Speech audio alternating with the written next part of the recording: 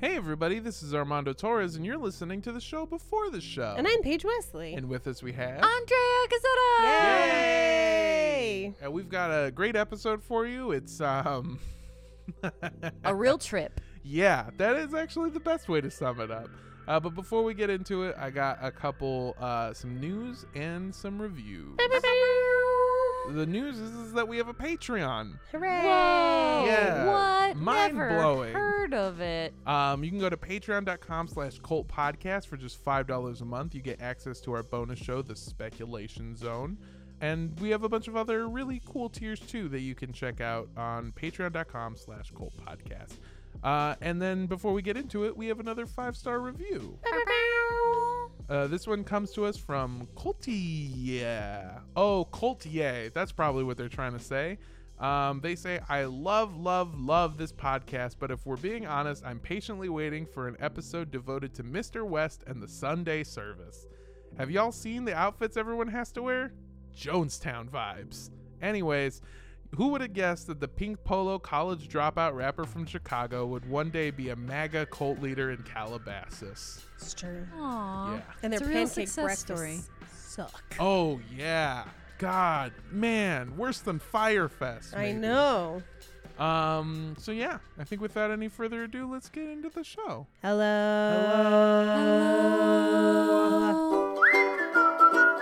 Don't drink the Kool-Aid. For the purposes of this podcast, we define a cult as organizations that rally behind an entity or leader who espouse beliefs outside the norm, Organizations that require physical or monetary sacrifice as a condition of membership. organizations in which the doctrines followed by the leaders are different than that of the followers, Organizations in which isolation is encouraged either by commune living or by a policy of disconnection from outside relationships. and organizations that actively recruit new members. All cults might have some or all of these traits, and as always, These are our opinions. Thank you for tuning into Cult Podcast. I'm Paige Wesley. And I'm Armando Torres. And with us we have... Andrea Gazzetta! Yay! And we're stuck inside. Yes. It's been a very eventful week. Paige has talked nonstop for the last 20 minutes about a YouTube butt. Yeah. I'm watching too many bread videos, and Joshua Weissman's butt can get it, I guess. Oh yeah, he got buns. Hans. He got buns, Hans, walking around with Baker's dozen. It's, it's pretty great. He's a thick boy. It's all I've been doing is baking bread, researching more breads to Mm-hmm. bake, and then working at my day job, and I'm slowly losing it. Speaking of losing it, Andrea and I spent an entire day. Well, we spent an entire morning making our own pot brownies, and then we spent the entire rest of the day high out of our minds because it turns out that the weed was way better than advertised. I saw God. Andrea told me at I believe 5 p.m. She told me that she was sure she was gonna die because she couldn't finish her bowl of Fruit Loops.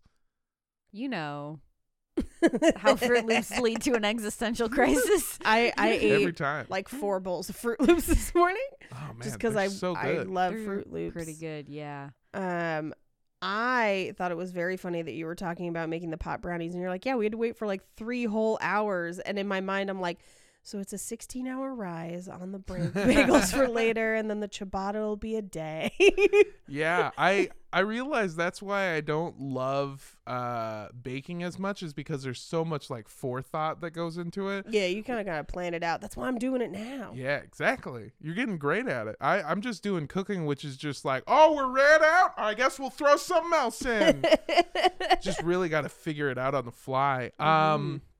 So it's my week this week. Nice. I'm very excited. Part of me losing my mind led me to researching the person that we're going to talk about today, actually. Have they open hand slapped any elephants or UFOs? Honestly, I swear to God, I wouldn't put it past him. And that'll make a lot more sense here in a second. Did they feed their significant other to a tiger? I can't prove that. Okay. But they have had some significant others that are, I would say, more than notable. What are even their- famous even? What are their sardine oil purchasing orders like? Yes. Again, I wouldn't be surprised if it was a lot. Okay. Whenever we're researching for an episode, we have a tendency to fall down rabbit holes on the internet. Yes. It happens all the time. Sometimes it's for a joke, like when we found the Bundy family erotic fan fiction. Great one. Sometimes it's to add more context, like needlessly explaining the entire history of Chicago. But once in a while, I did that for the Latin King. Yeah, sometimes it's to find out proportions for a sourdough starter, and then you try to see how many times they've cut away to somebody's butt in videos. Nice They- butt, though. Nice one. Research. Yes. But every once in a while, we stumble upon something that is so batshit crazy that a few minutes of coverage just won't cut it. And today is one of those days. Originally, we were going to cover a man nicknamed the East Coast's Charles Manson. Ooh. But while I was reading about him, I stumbled across another man who paved the way for him just a few years earlier. Timothy Leary has done many things during his life. He was a scholar, a psychologist, and a lecturer at Harvard University. But that's not the whole story, not even by a long shot. He was also a convicted drug trafficker with ties to arm dealers. He was friends with the actual Charles Manson, and President Richard Nixon once called him the most dangerous man in America. Today, we're going to be talking about one of the weirder parts of his life, the time that he almost became a full-on cult leader. Yes. So in the words of Timothy Leary himself, turn on, tune in, and drop out. Yay! This Oh is gonna my be God. awesome. Yes. We've got several sources for today's episode. First is the 1971 Rolling Stones article on the Lyman family by David Felton. Then we have the 1996 New York Times article on Timothy Leary by Laura Manzaris. And then we have the book Storming Heaven by Jay Stevens, which is a fantastic book. Highly recommend it. Has a lot to do with drug trips and God in general, not just about Timothy, but in general. And then we have the book Flashbacks by Timothy Leary, also a fantastic book because the man is fucking insane. Then we have the Leary family tree as documented by Tim Dowling. We also have a YouTube video on Timothy Leary by the channel Biographics. And finally, we have a photo essay printed in Time magazine by Robert Gordon Wasson. And also, we have those pot brownies from earlier. Yeah. I did that for research. So obviously you know a little bit, or probably a lot of bit, on who Timothy Leary is. Yes, but mostly from when I was researching Charles Manson. He didn't end up playing as much of a role in our Manson episodes, but he definitely knew him and was definitely around at the same time. Yes, he very much so is a contemporary, and like I said, a little bit of a spoiler, but they do become friends later on in their life, which is Mostly because of acid. yeah. Nice. But Andrea, as far as I know, you don't know who Timothy Leary is. Not really. Okay. Well, that's going to be really interesting. He's got a fucking crazy story, and I'm sure that most of the stuff in this episode is stuff you guys probably both don't know, and hopefully that most people don't know. Nice. Most of us, again, at least I hope, don't know much about the night that we were conceived. But for Timothy Leary, that definitely wasn't the case. His parents met, fucked, and went their separate ways on January 16th, 1920, the night before Prohibition went into effect. Oh. Yeah, it's like being born 9 months after 420, and you're just like, oh, is that why? I'm born 9 months after Valentine's Day. Sick, dude. That's romantic. So is my sister. Oh. My brother and I are both Thanksgiving holiday babies. Yeah. That's why we both have August birthdays. Nothing says horny like stuffing. Oh my God, stuffing. It's in the name. Yeah, Yeah. stuffing at your mom's house. That's what really gets it in. Mm. Oh, we could talk to your parents or make a baby. Across the country, everyone from casual drinkers to the professional drunks were sending their old friend alcohol off with a bang. And one of these last hurrahs was held at the Officers Club of the West Point Army Base in New York. However, much like Prohibition itself, January 16th also produced some unintended consequences. Nice. I'd be interested to learn how many people Oh, yeah. have like that same birthday 9 months later. Oh, yeah. Like Yeah. that'd be really just Oh, like yeah. everyone who thinks that there's going to be just like a swath of corona babies. Mm-hmm. Like, yeah. I mean, there is supposedly going to be a condom shortage because they need the latex for gloves. Interesting. And it was one of those things where I was like, oh, maybe people were right. Do you think we'll get an official announcement from our president advising us all to pull out? Because I feel like that's gonna happen. Yeah, I don't know. Well, it's true that pregnant women have reduced immunity, so like for your Oh. own safety, maybe Yeah. consider pulling out in the safety of your partners. A few weeks after their last legal rager, Abigail Ferris walked into the office of Dr. Leary, the Army base's dentist, to tell him that he was gonna be a daddy. And it turns out that Abigail and Dr. Leary had a lot more in common than they first thought. They were both raised Irish Catholic. They both came from Springfield, Massachusetts, and both of their families thought they were making a huge mistake. Although each family had different reasons as to why. I mean, I wouldn't say that veneers are a mistake. They're an investment for sure. Dr. Tote Leary, who is the inventor of the modern tote bag. That's not real. No, that's not Okay. real. It's because No. he was the first person to say totes instead of I totally. was gonna say, yeah. no, that's it's because probably- he's that one character named Toad in Indiana Jones that burns his hand and then his face melts. That was his dad. Yeah, The that was face his melting dad. had nothing to do with the acid and everything to do with the Ark of the Covenant. You know what stood up though? Those teeth. Damn good teeth. That's true. That's true. Dr. Tote Leary was a Springfield Leary. Now, this doesn't really mean anything to us now, but back in the Roaring 20s, the Springfield Learys were well known as one of the richest Irish Catholic families in Western Massachusetts. There's a lot of asterisks on that I richness. was gonna say, how many potatoes did they have? A whole godful. And the family owed it all to Dr. Leary's dad, a man by the name of Dennis Leary. I know this. I know this is real. Loved Yeah. him in Rescue I Me. was like, It's fantastic insane. work. I actually, okay, so I shit you not, about 3 hours of my life were spent trying to track down, because eventually I found out they're from Springfield, Massachusetts. Dennis Leary is from Worcester, Massachusetts, about an hour away. And so I started like doing the math and looking at it, and I shit you not, there is a distinct possibility that Dennis Leary The from actor. Rescue Me Yeah. is related to Timothy Leary. Wow. There is a possibility. Also, I don't know if you guys know this, Dennis Leary, the actor, related to Conan O'Brien. That doesn't surprise me at all. Yeah. So that's, it could get weirder. And while modern day Dennis Leary made his nut voicing a saber-toothed tiger in The Green Goblin, this Dennis Leary made his money from a few choice real estate deals back in the late 1800s. But now he was getting old, and as the head of the family, it was time to start thinking about who would inherit the great Springfield Leary fortune. Dennis Leary, much like any character played by the actor Dennis Leary, God damn it, that's gonna get so This confusing. is so confusing. he was fucking insane.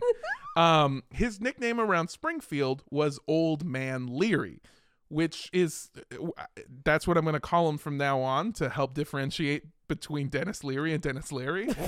But also, do you know how eccentric you have to be to get the nickname Old Man? Okay, like Mr. Torres is a small business owner. Old Man Torres keeps business owners in his basement in a maze he made himself. Right. Like Mr. Kenobi is just the normal guy at the Mm-hmm. office. Old man Kenobi lives in a weird cave on Tatooine. Just Those are the Tusken Raiders. I love that old man is just like something that you give people when you don't want to admit that people have mental illnesses. Like they're just like, he's old. It's like, Oh, I yeah. think he's troubled. yeah. I mean, we should start applying it to Clint Eastwood definitely, but I think that's a Yeah. different conversation. You guys see Old Man Trump recently? And Psychopath? Anyway. But the only thing Old Man Leary cared about more than money and property was preserving his family name. He knew that his kids were just waiting for him to fucking die.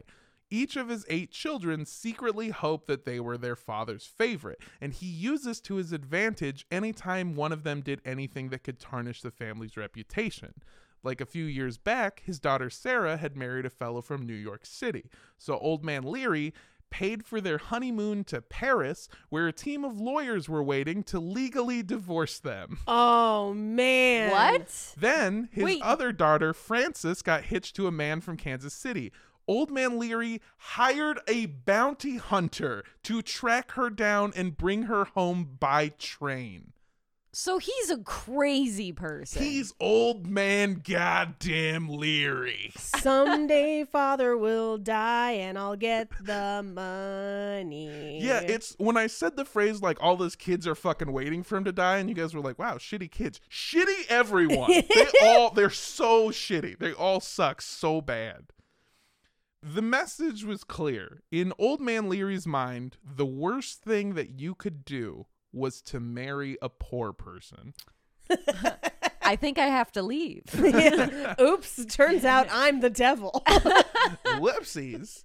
In Springfield, Massachusetts, no one was poorer than the Ferris family. Abigail Ferris came from a long line of dirt farmers that lived on the outskirts of town. And while the Learys were rich, fun-loving, and self-obsessed, the Ferrises were literally dirt poor, Catholic as fuck, and wanted nothing more than a traditional family life. In the Ferris family, Old Man Leary's counterpart was a woman named Aunt Doo-Doo. Call me Doo-Doo. And when Abigail Ferris came home to tell her sister Doo-Doo the good news, she wasn't impressed at all. She was like, I've been growing the best dirt in Springfield for years. And you bring me this doo-doo, I mean shit. That man ain't shit, and trust me, Aunt Doo-Doo's an expert. When Abigail Ferris came home to tell her sister Doo-Doo the good news, she wasn't impressed at all. It didn't matter how rich her new in-laws were. To her, the Learys were a bunch of godless heathens who got fancy French divorces and hired bounty hunters as babysitters. Not untrue. No, she's got kind of a point. She's got a point. Fancy French divorces. It's where you like put a little bit of extra garlic and butter on it, and then super fancy cheese, and then you just eat it on a tiny slice of baguette. That What is sounds so good. What is a divorce but just a white flag for marriage? That's what the French are the best at. Jesus. That was pretty good from back court, dude. And despite I'm sorry. And despite what their families said, Abigail and Dr. Leary moved back home to Springfield, married sometime in April, and welcomed their first and only child, Timothy Leary, to the world on October 22nd, 1920. Unfortunately for them, their families were right, and they were a terrible couple. Dr. Tote Leary quickly realized that the family life totes wasn't for him. And that's actually a direct quote. That's the first time he said that. Abigail assumed being married to a rich dentist would be a dream come true, but Dr. Leary was more like an old school dentist. You know, doing cocaine and drinking whiskey all the time. That sweet, sweet laudanum, brother. He would regularly get back from work late, drunk, and all out of money from a poker game he had stopped by on the way home. They also had different ideas about how Timothy should be raised. Abigail thought childhood should revolve around Catholicism, hard work, and respect. Dr. Leary really didn't give a shit. He'd just give his son a small wad of bills and left him in charge of finding his own fun. That's... Gives your daddy a drink. Hey, little Timothy, I'm going to tell you this right now. I want you to go out. I want you to have fun. But if you go too far, I'm going to send Django Fett on your ass, all right? You just ask your Aunt Sarah, you son of a bitch. In fact... The only reason that Dr. Leary seemed to stick around at all was because he believed that once Old Man Leary kicked the bucket, he'd finally inherit his family's fortune. But that dream came crashing down in 1934 when Timothy was only 14 years old. The Springfield Learys had lived a good life their whole lives. Anything they wanted, at least anything that could be bought, was theirs the moment they asked for it. And they were also the type of people who believed that any problem could be solved with money. But after years of handouts from daddy, fancy French divorces, and bounty hunter babysitters, They had completely depleted their family's fortune. Oh no. In 1934, Old Man Leary passed away and left his children what he had, $100 each. Whoa, shit. And also, just so you know, after calculating for inflation, that is still only $1,300. That's it. Angry and disillusioned, Dr. Leary abandoned his family and re-enlisted in the military, although this time it wasn't as a dentist. Determined to get as far away from them as possible, he became a merchant marine, sailing across the world and searching for his own version of happiness. Now, you might be asking yourself, why did I just pitch you this weird CW original series? And also, when does it air? Because I cannot wait. Oh my God, who's gonna play Doo-Doo? Do you think Dame Judi Dench is too old? If we don't get Dennis Leary to play Dennis Leary, I'm going to be so fucking mad. How did I not get this? This stuff is important because it completely shaped who Timothy Leary would become. To us, it's clear that Dr. Leary was a very, very bad daddy. But Timothy had different thoughts about his father. Here's a quote from Timothy's autobiography, Flashbacks. Quote, "During the 13 years we lived together, my father never stunted me with expectations. Dad remained for me a model of the loner, a disdainer of the conventional way. Tote dropped out, followed the ancient Iberian practice of getting in the wind, escaping the priest-run village, and heading for the far-off land, like one of the wild geese of Irish legend." End quote. Geese are some of the worst animals. I don't know why you would. Well, Yeah, he's have one you of the seen worst their dads. Their mouths? Is that what you said? Google a goose's mouth. What does it look They're like? mean. Google it. Oh, God. It's terrifying. They look like aliens. Yes, they do. Oh, my God. Why aren't we killing geese more? I know. Oh, I don't like it. This is how you know they used to be dinosaurs. Yeah. Canada can keep them. Yeah. Yeah. Ugh. So, after his father left to become a seaman filled with semen, Timothy... I don't see what I did wrong. Timothy was forced to spend the rest of his childhood living with his mother's side of the family on Aunt Dudu's dirt farm, which is so on the nose it's like God just found out about poop jokes. But even after finding out that both sides of his family were dirt poor, he still fancied himself a Springfield Leary. Ooh, fancy boy. His classmates described him as a character written by Scott Fitzgerald himself. Cool, suave, and full of charm, Timothy was very popular in high school, especially with the ladies. He was actually voted cutest boy by his classmates, and his senior quote was, "Sigh no more, ladies. Sigh no more." Damn, do you have pictures? I do. I can get you a picture here. He is... I need to evaluate his cuteness. What are his bread making videos like, though? What's his butt like? I am asking about his buns, Is he definitely. stacking them buns? His butt is actually just two geese. It's very... No, God, no. And just the mouth part. No! It's upsetting. It honks when you squeeze it. Honk, Jesus, honk. But while he may have been killing it with his peers, the staff of the high school didn't feel the same way about Timothy. He was constantly cutting class, skipping school, and daring the principal to expel him. In fact, according to his classmates, the only reason he wasn't kicked out was because of how much paperwork it took to expel a non-delinquent juvenile. That sounds about right. Mm-hmm.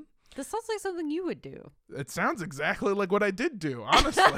Sometimes I used to skip first period and just go to Starbucks. Yeah. Man, I wish I could skip all my periods. There's a way. Oh, no. The price is steep, though. Take you like 18 years to pay it off. But think of all the Starbucks. While he didn't get kicked out of school, his antics cost him much needed scholarships to get into any Ivy League schools. Instead, his mom pulled some strings and got him accepted into the only school that would take him, the Jesuit-run university, Holy Cross College. Timothy started attending Holy Cross in 1938 when he was 18 years old, and he learned a lot while he was there. just not really from his teachers. Instead, he learned the best route to the women's dorm rooms. Oh no. He learned how to water down communion wine so he wouldn't be caught stealing. And he even learned how to run a sophisticated underground gambling ring and was hosting poker games every single night. Classic kid. Chip off the old block, it seems. Yeah. Really, the only thing that he learned from his actual teachers was that Catholicism was stupid and that religion wasn't for him. After about a year, the 19-year-old Timothy decided to abandon Holy Cross and to follow in his father's footsteps by becoming an officer at the West Point Army Base. His military life went about as well as you would expect. Yeah, he doesn't sound like a dude that's into discipline. No. Yeah, or authority at all. Or regimented lifestyles. And you guys got women in poker here? I think this is a thing that we see a lot where people who wind up running cults, they're narcissists. So they think they want to be a part of something big, but they don't really want to be a part of something big. They want to be in charge of something big. But without doing any of the work to maintain something big. Yes. Exactly. And so like joining the military seems like a shortcut, and then they want them not to be very good at it because they don't want to follow orders. They want to be in charge. Exactly. His deep disdain for authority ruffled a lot of feathers, hopefully goose feathers, and and after only a few months, he was court-martialed for being drunk and also lying about being drunk, which somehow is worse than being drunk as far as the army is concerned. I mean, it's never a convincing lie. No, not at all. I'm not peeing off the side of a boat. You're peeing off the side of a boat. I didn't drink. What happened is I was here minding my own business, and a fucking goose wouldn't even believe it. He came up and he forced me to drink this entire handle. It's crazy. Son, if you rustle feathers around here, you go down. I only It's pretty good. Down. I only had 14 beers. Just a small sip of beer. I lied. I had 15 beers. Son, I'm the officer. So he was forced to resign from West Point Academy and decided to try something new. A little while after he resigned, Timothy discovered a book that would change his life forever, James Joyce's Ulysses. So I didn't have to read Ulysses. In fact, I think you both would be surprised at the books that I wasn't forced to read. I've read portions of Ulysses both for this and prior to this, but Ulysses, to boil it down to a very, very, very simple point, it is a story about two men that are looking for paternity. One is looking for a father figure, and the other one is looking for a son. That is the easiest way to kind of boil it down, although that doesn't even really do it justice that much. But when you see that the story is kind of about somebody trying to find the ideal father figure, it's probably not hard to see why Timothy Leary fell in love with the book so hard. But Ulysses also contains a few deeper themes too, like how a sinner can become a good person, not through religion, but by having remorse and learning from past mistakes. Or how no story can be fully understood by examining just one perspective. To put it very simply, this book is a fucking trip. It is James Joyce's pretty much most famous book. Mm-hmm. It's like the one. If you're only going to read one James Joyce book, that's the one. Is very long. Timothy Leary described it as an arduous process, but it is very good. And I also read a Cliff Notes version of it while studying for this, and I kind of want to read the actual book itself. It's a good very book. interesting. Yeah. Well, Ulysses is Odysseus, right? Completely different. He titles it Ulysses, Yeah. but this is not that story. There's a lot of comparisons where this one takes place in Dublin, and every episode of this book is meant to mirror Odyssey, the Odyssey, The Odyssey. but it's different. In Yeah. many ways, you could argue that the Odyssey also deals with themes of paternity as well, as Odysseus is trying to get back home to his son, who has grown from a child into a full adult by the time he gets home. Yeah. I will say too, like another James Joyce theme a lot of the time is like not Irish like nationalism, but Irish culture too, and like having their own language and Yeah, because Irish this is pride. because this is the time when England still rules them. Mm-hmm. unrelated. Catcher in the Rye, take it or leave it. Lord of the Flies is actually really good. I like Lord of the I Flies. like Lord of the I Flies read a it lot. later. I haven't seen Lord of the Flies, but one time a teacher tried to force me to read it, and I did convince all of my students to uprise and kill him. So there was that. He was also holding the head of a pig. It's like weird. It's a Yeah, whole thing. that's what happens when anyone tries me to get to read a damn old book. I didn't read it, but I do have this conch. Yeah. Any book that makes children realize that they're tools later, I'm for. Yeah. For me, it was a lot of Tool albums, but these concepts, new to Timothy Leary, motivated him to major in psychology when he enrolled at the University of Alabama in 1941 when he was 21 years old. Unlike his time at Holy Cross, Timothy really threw himself into his studies because his new goal became writing a book as powerful as Ulysses. Although it wasn't long before our boy Timmy was up to his old ways, and after only a year, he was expelled when the administration found him spending the night in a girl's dorm room. Uh-oh. And the timing couldn't have been worse, because in 1942, we were right in the middle of the Second World War, and it turns out not being in college is a good way to get drafted. But Timothy found a way to make it all work out. Instead of training for combat, he was sent to Pennsylvania to work as an army psychiatrist. It was here that he got to put what he had learned to use, and where he met his first wife, Mary Ann Bush. And boy, did she have one. Not since Aunt Doo-Doo has there been A more a aptly thicket named. more coarse and impenetrable than Mary Ann's bush. Yeah, It they sounds say like a fake name. legend has it she was 48% pubic hair. Miss Bush. My eyes are up here. No, I know. They're covered in pubic hair. Are those your eyebrows? How is it that tall? She just looks like Pigpen when she walks around, but it's just her bush. It's just pubic hair. Sorry, I'm done. So, after World War II, much like the rest of the country, the new Leary family was riding the high of victory. Timothy, Mary Ann, and their 2 children moved to Berkeley, California, where Tim got a doctorate in psychology and then a job as the director of psychiatry at the Kaiser Hospital in Oakland, California. It was during his time in Northern California that Timothy's path revealed itself. While working at the Kaiser Hospital, he noticed that therapy wasn't really working. No matter how many people the hospital saw, their success rate stayed shockingly low in helping people with mental illness. Shockingly low? Yeah. That's a terrible joke. At the time, yeah. This is when Timothy and one of his colleagues, a man named Frank Barron, came up with a hypothesis. Just because you know that something's wrong doesn't mean you'll actually put the work in to fix it. And to prove this, they came up with their first experiment.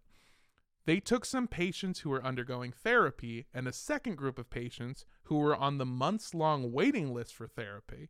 And after months of evaluation, they proved their theory to be correct. Both groups had the exact same results. 1/3 stayed the same, 1/3 got worse, and 1/3 felt like things had gotten better, with or without therapy. Didn't matter, the results stayed the same. The Kaiser experiment got Timothy noticed, and then he released his follow-up project, The Interpersonal Diagnostic of Personality. It was hailed as the most important book written about psychotherapy that year. In just 13 years, Timothy Leary had gone from being kicked out of university for fucking to being one of the most respected psychologists in the world. Friends described Timothy as a very, very complicated man. On one hand, he wanted so bad to be like a Springfield Leary. You know, he wanted the big house, he wanted the recognition and the money to live wherever and do whatever he wanted. But on the other hand, his disdain for authority and quote-unquote the norm made him feel like achieving this goal would trap him in a life of mediocrity. And so he poses a question, what kind of a man is only known for his money? And while his professional life had been skyrocketing, his personal life was falling apart. Timothy's hatred of a normal life put a strain on he and Mary Ann's marriage. Friends of the couple described them as 2 forces constantly at war. They were both masters of wit, the ego-toppling put-down, and the almighty roast. Simply said, they were really good at picking out the one thing that made you feel terrible about yourself and coming up with something so funny that everyone else would laugh at you and your pain. That's why you can't have two of those in a relationship. Yeah. It's real tough. Yeah. Or you gotta like have a no roast rule with your significant other. Yeah. It's a lot. They used their power mostly on each other. Oh no. Yeah. Yeah. To everyone else, it seemed like they were trying to drive each other crazy.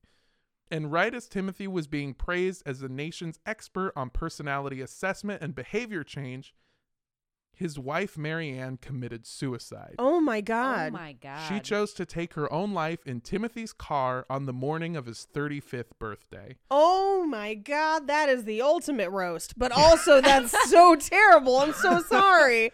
Yeah. Oof. Well, that is rough.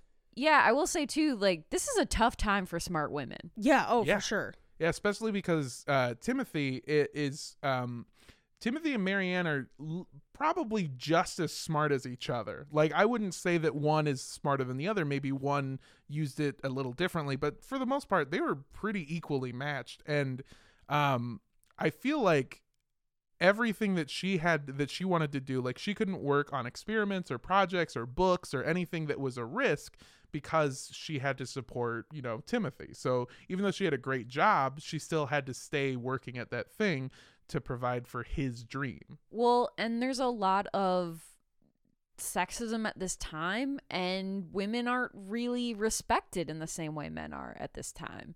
So it's a lot harder if you are trying to get published or if you are trying to convince someone to work with you or get funding and stuff like that. It's harder to do that as a woman, especially at this time. Yeah, of course.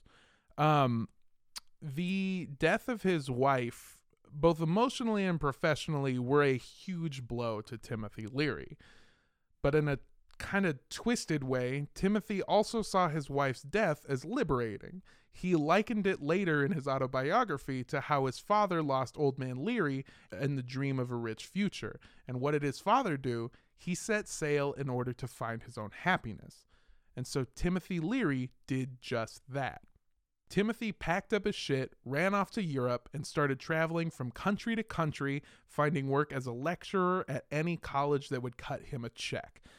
But none of the traveling made him happy. I mean, sure, it had given him a lot of funny stories. He used to tell anyone that would listen about how he bounced checks all over Europe and got into all these crazy, weird, like Scooby-Doo-esque adventures.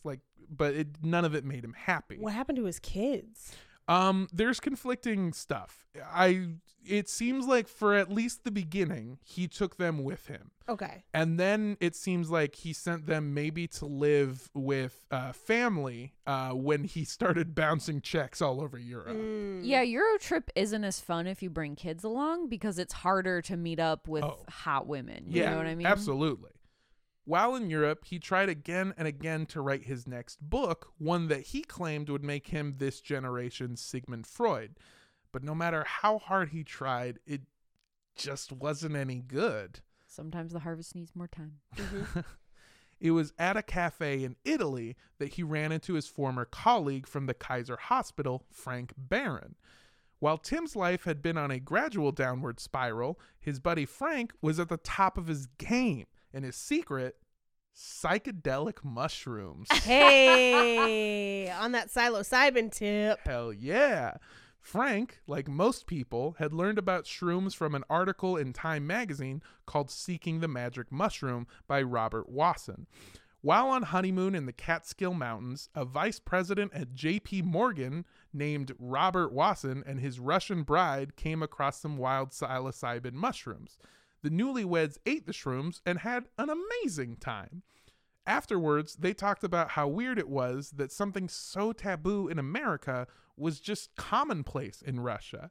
His wife talked about how she could just find mushrooms anywhere, eat them, and have a great time, and it was just something that you did. Also, it's Russia, so I can't imagine that there's a lot of other good shit going on. The Hamilton's Pharmacopoeia episode on psilocybin mushrooms, where they go to Russia and harvest them, or actually I believe they're technically in the Ukraine, but they do make a few stops in Russia where they basically harvest those mushrooms is fascinating. Yeah. And Highly recommend. after that, he started trying to ask himself, why was it okay in some cultures but not in other cultures? Robert's wondering led him to Oaxaca, Mexico, where he became one of the first white people to participate in a Mazatec ritual.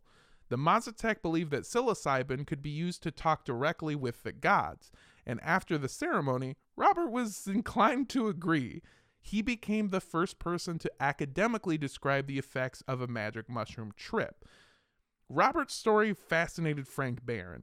Robert Wasson, who is somebody that I definitely want to cover in a Speculation Zone episode, went from being the vice president of public relations for JP Morgan and Company to being the leading proponent of legalizing magic mushrooms and working with the CIA on undercover projects about your using psilocybin. It's a crazy fucking story, and I really hope that we can share it with you. Anyway, Robert's story fascinated Frank Barron. Frank had traveled down to Oaxaca himself and even recreated Robert's well-documented journey. Since then, Frank's career had taken off like wildfire. He had just gotten back from lecturing at Harvard and was on his way to Ireland to interview a famous author.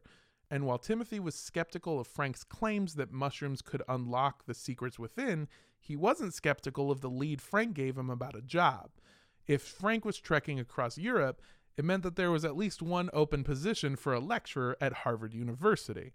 And with a glowing recommendation from Frank and a handful of academic accomplishments, Timothy easily earned his spot at Harvard. And he was amazing at the job. Colleagues, students, everyone. They just noted how anytime he spoke, he completely held an audience captive, and they could all remember everything that he had talked about after the lecture was over. Here is an actual direct quote from one of Timothy's co-workers who had flown combat missions during World War II. Quote, "When Timothy arrived, I knew the day he walked in that I'd never met anyone like him. During the war, some people developed a sense, an intuition, of who you would want to fly with and who you wouldn't. Everybody knew it, but nobody could quite describe it. It was some sense of strength, competence, trustworthiness, and loyalty. I'd like to fly with him, guys would say about other guys. I never quite knew what they meant, but when I met Timothy, the only thought that crossed my mind was, I'd fly with him." End quote. It was pretty crazy how much he, at least with the students and with the younger coworkers, he immediately just completely fit in. Is the way he talked, the way he moved around, the way he could find a way to make whatever he was teaching relatable to whoever he was teaching it to. The man was just a natural born lecturer. Unfortunately, there's a lot more to working at Harvard than just being a good teacher. Oh no. What? Yeah. Really? Weird. You had to learn how to play the game. Timothy hated dressing up every day so that he would appear professional. He despised going to social events with coworkers that he thought of as just a bunch of stuffy, stuck-up old white dudes. And every day he feared that he was becoming more and more like them. Yeah, old white dude cosplay is not fun. Yeah, your nipples get so chafed because that's where your belt is. And the conventions are a snooze. All this lecturing meant that he didn't have any time to write his book, the one that he claimed would turn him into the next motherfucker. I mean, Freud, sorry. Very, very sorry. But the last thing that he wanted was to fuck his mother. I'm sorry. The last thing that was the last time, I promise. Should I leave? I don't. The last thing that he wanted was to be stuck teaching others that would go on to accomplish the dreams he failed to realize. So he made a choice. He asked for some time off from lecturing. He reached out to his old buddy, Frank Barron. He packed up all his shit one more time, but now he had a clear goal. He was going to Oaxaca, Mexico. He was taking those magic mushrooms, and he was going to come up with his next great experiment. And that's where we'll pick up next week with part 2 of our series on Timothy Leary. Yes. Groovy. Yeah. So this is a lot of the story that I've learned from piecing together stories from his book Flashbacks and that book that I mentioned earlier, Storming Heaven. I knew about Timothy Leary. Anyone who gets into psychedelics, Or just into weird shit. yeah, you're gonna know who Timothy Leary is. I mean, like, my drug dealer has a tattoo of this man on his back. Like, people who are into psychedelics are really into him. I didn't know any of this shit prior to this. It's pretty crazy, and it's also really weird how you can see this, like, he doesn't want to admit that he hates his father, and so he tries so hard to become him, but then at a certain point you see that he also realizes that he does hate his father. Mm-hmm. And you also, what was really funny to me was you knowing Timothy Leary and you kind of seeing where he will go. A lot of the book focused early on about how he thought psychedelics were weird and scary, which is kind of interesting. They are pretty scary. They have the possibility to fuck with you if you're not going into it knowing what to expect. Or if you're predisposed to certain types of Mental onset illness, of mental yeah. illness, yes. Or if you take too many. Yes, especially if you take too many, like 4 brownies worth. Or a whole handful of mushrooms. Amanita muscaria, am I right? Man. So yeah, that's part 1. Part 2 is going to be a lot of oh boy, a lot of crazy shit. There's stuff where, like, you've seen a few of it here, like when I was like, he was voted cutest boy, where a thing in your brain goes, that's not real. That can't be real. That's a lie. Yeah, and then you maybe. find the proof, and it's like, all right, I guess that's what was handsome back then. I mean, he's no Jack Parsons. No. Just saying. And is Straight up, I feel that way anytime I see, like, this is a prime specimen of 1920s. And I'm like, why are they all white? Not interested, thanks. I know. I'm pretty sure for Mad Men, they were like, okay, we've got a picture of what it is. Now, how do we make it hotter? Got it. John Hamm. The bigger the muscles, the hairier the chest. no one had muscles. They had jowls. They had long, They just have droopy cheeks. And they smoked all the time. And each chin had a swirl on it for some reason. Yeah. When we move into the next episode, the one that comes next week, there's going to be a lot of shit where I'm going to say it and you're going to be like, that's not real. And it all is. He's fucking crazy. He's done so much crazy shit in his life, which I guess is what happens when you devote it all to LSD and psilocybin. The thing is, though, he sounds like he was pretty crazy before the LSD. So, like, Oh yeah, the man has lived a crazy life. He lived an absolutely buck wild life. So our episode today, just like every week, is sponsored by Magic Mushrooms. Go to your backyard, find mushrooms. I guess I can't put a don't do this thing over this. Just don't follow anything I say. One of my coworkers grew mushrooms out of a box. So there's this like new thing. I've only seen it show up since coronavirus has been around, where they like send you a box full of, I don't know, mold or some shit. And you just like scratch it with a fork and then it grows mushrooms. Interesting. And she did it and it grew like immediately. And then she like cooked with them. But I just hate the way they look. Yeah, they're pretty crazy looking. They look like real fucked up alien penises. Yeah. I mean, hers were kind of coral looking, but I feel Sorry. like mushrooms are the original Taste the Rainbow. ooh. That's pretty good. That's, yeah. And judging by Skittles commercials, They're on shrooms. they're on Yeah. shrooms. Yeah, that for and the people who sure. make the trolley commercials. Yeah. Yeah. I will say that if you do psychedelics, do them responsibly and probably test your shit a little bit. Have a spotter, especially if you're in quarantine, so that you don't wander outside alone. Yeah, make sure it's not Andrea because she gets so panicked about little things. Yeah, Literally how were your everything. shrooms last week? I didn't do shrooms. Oh, I okay. realized I kind of can't do them because she freaked out about a bowl of Fruit Loops. Yeah, I the one and last time that I did mushrooms, I couldn't move for like 3 hours because I did too many. And I just cried a lot. And later I asked the person, I was like, what happened? What did I say? And they were just like, well, you said you never felt safe. And then you cried because you loved everything. And that's where she came up with the idea for her podcast. Actually, yes. I mean, I'm good. Yeah. I think I'll just stick with my bread. When I was on shrooms, we trapped the ghost of Robin Williams. Oh, first of all, we summoned the ghost of Robin Williams Oh, cool. to a party. And Did he then show up as the genie? we didn't see him. We didn't Oh. actually see him. We just felt him inside of all of us. Weird. And we trapped him in an empty Heineken bottle. And then somebody asked us what we were doing. And we told them. And it turns out that he personally knew and worked with Robin Williams. Ooh, no. And was very upset. But me and Tony Bartoloni, who were tripping on shrooms, were looking at each other like, I don't get it. What do we do? You can't process anger. You can, when you see other people get angry and you're on shrooms, you're just like, oh, well there, bud. You've got some stuff and I don't know what it is. Mm.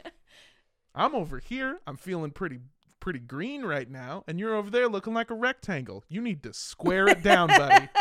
You Yeah. need to circle up. The scariest part about mushrooms is that I couldn't read anything. So like I Oh, kept it's like a dream. Yeah, I kept trying to like read my phone, but I couldn't make sense of the letters or the numbers, like, and everything was really scary. And so I wanted to call for help, but I couldn't figure out how. Yeah.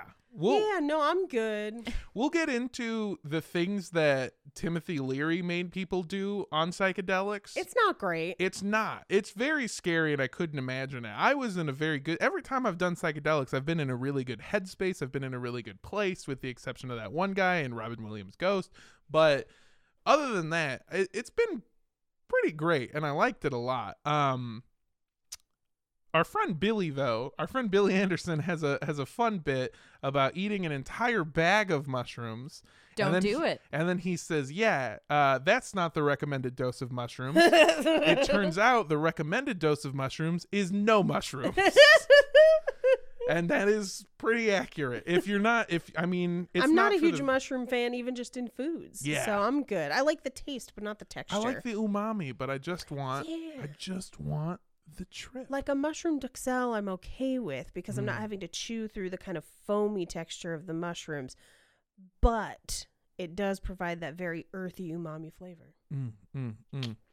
We're also sponsored by our wonderful Patreon donors. We have a Patreon. It's at patreon.com/Cult Podcast. You can go there for just $5 a month. You get access to our bonus show, The Speculation Zone. Woohoo! You can also check out the other tiers we have. There's a bunch of really great stuff there. It's a very fun time. I'm going to say if you want to send me not drugs. Don't send him Yeah, drugs. don't Please send don't me send drugs. No, don't send How him about- Send any me drugs. not drugs. You could send him one of the boxes where you can grow food mushrooms just so he can watch it happen. Oh, I don't want that. Okay, I don't either. They look weird. I Yeah. don't know. Anyway, if you want to send me not drugs, you can do so on Instagram and Twitter at Mondo Does Stuff. And if you think you can send drugs through Twitter, then you're on drugs. So that kind of works itself out. You sound like the same kind of person who thinks you can get a virus from the 5G that makes your phone work, but good for you. Oh my Oh god. my God. We live in such a stupid fucking world. Sometimes it really does blow my mind where I'm just like, are you guys doing a bit? Is 50% of America just in on a joke and they're not telling us? Well, the thing that I keep seeing is so-and-so denounces the virus as not being real, and then the screenshot of a month later of When them they die. super dead. Yes. Whoever So take this seriously. Whoever composed the theme to Curb Your Enthusiasm is fucking rolling in money these days. I assume that's how royalties work. But yeah, those are my Instagrams and my Twitters. And send me not drugs. Don't send him drugs. Don't send him. Hey guys, if you want to head on over to my Instagram at Andrea Gazzetta, I have some fun stuff going on. I'm doing projects. I've been doing giveaways. I might put up some coloring sheets. We'll see what's good. Come hang out, make art with me. Also, please check out the Cult Podcraft, Yes. PODCRAFT Facebook page. We have some people making masks in that page, sharing patterns, people crocheting. Just let us know what you're up to in the quarantine times. Yeah, it's another great reason to join is because it is night and day having something to do versus not having something to do in quarantine times. Where like I've had a couple days where I had nothing on the docket and then I'm like, it's 7 p.m. I'm still in my underwear. I haven't done a thing.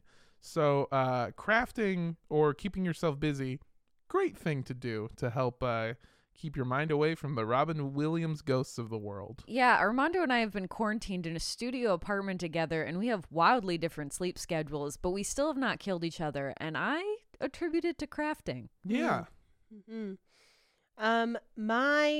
My Instagram used to chronicle things like my comedy career, and now it's just breads. But if you want to follow my Carbpocalypse journey, you can follow me on Instagram at Rampage Wesley, or on Twitter, which I don't post to as often, at Paige Wesley. I keep asking people what kinds of breads to make and what their favorite dips are. Oh, I found out. Okay, so somebody recommended a cob loaf as a bread, and I was like, the fuck is a cob loaf? And then thank you to some of our Australian listeners and some of our listeners from New Zealand who messaged me to tell me that it's basically just a baked dip in a bread bowl. And I was like, oh, okay. That Like, sounds great. That's amazing. yeah, we have a family recipe that my sister refers to as the man catcher. Ooh. It's the most delicious thing on earth. I could eat a whole bread bowl of it by myself. Did they fix the recipe for America? Like, put it into did they fix the measurements and stuff? The one I have is just like can of this, jar of this, Interesting. dump them together, and it's super easy. Because I have a recipe right here for cob bread, and it says you're going to need bread flour, salt, water, yeast, 5 huntsman spiders. I don't know why. it's for the legs. I found it. You don't actually need them to make the bread, but you have to kill 5 of them to be able to successfully Get to do the it. store. Yeah. Quick update question. How did your fairies escape their bread? Was it good? Okay, so we had one that didn't turn out because I was dumb, and You kept the fairies trapped. And no, I let the fairies go, but I measured the buttermilk wrong. That's my bad. The second time we tried, it did turn out, but it was a very dense bread, almost like if a biscuit was a bread. And I feel like it could potentially be improved, so I might take another run at it. On a scale from biscuit to Donald Trump, how dense was it? Oh man, it's like a Betsy DeVos, but like it's pretty dense. And I think part of it was we also put aged Irish cheddar into it. So the flavor was great. It just was very like chewy. And I'm not sure if it's because we overworked it or if that's just kind of the natural texture. So. Interesting. Again, bread makes no sense to me, so you are a witch. Thank you. If you like our show, you can burn Paige Wesley. What? Yeah, burn her. Just make sure to heat your pizza stone up with the oven before you burn me. Yes. And when you burn her, you got to make sure to cut a few holes so the fairies can So escape. the fairies come out. If you like the show, you can follow us on Instagram at Cult Podcast. Or on Twitter at Cult Podcast Show. You can also send us an email to cultpodcastshow@gmail.com. Or if you want to send us spiders for our bread making. No. Don't do that. Don't. And if you want to send us not drugs. Don't send us drugs. If you want to send us extra fairies, because that's what our bread was missing, you could send those to 3756 West Avenue 40, Suite K, number 237. Like The Shining. Los Angeles, California, 90065. Yeah, and if you want to learn more about the show, you can go to cultpodcastshow.com. And I think for this one, I'm going to say don't drink anything that Timothy Leary hands you. No, never. And don't drink the Kool-Aid. Bye. You guys want to do some shrooms? No, I'm good. Rainbow.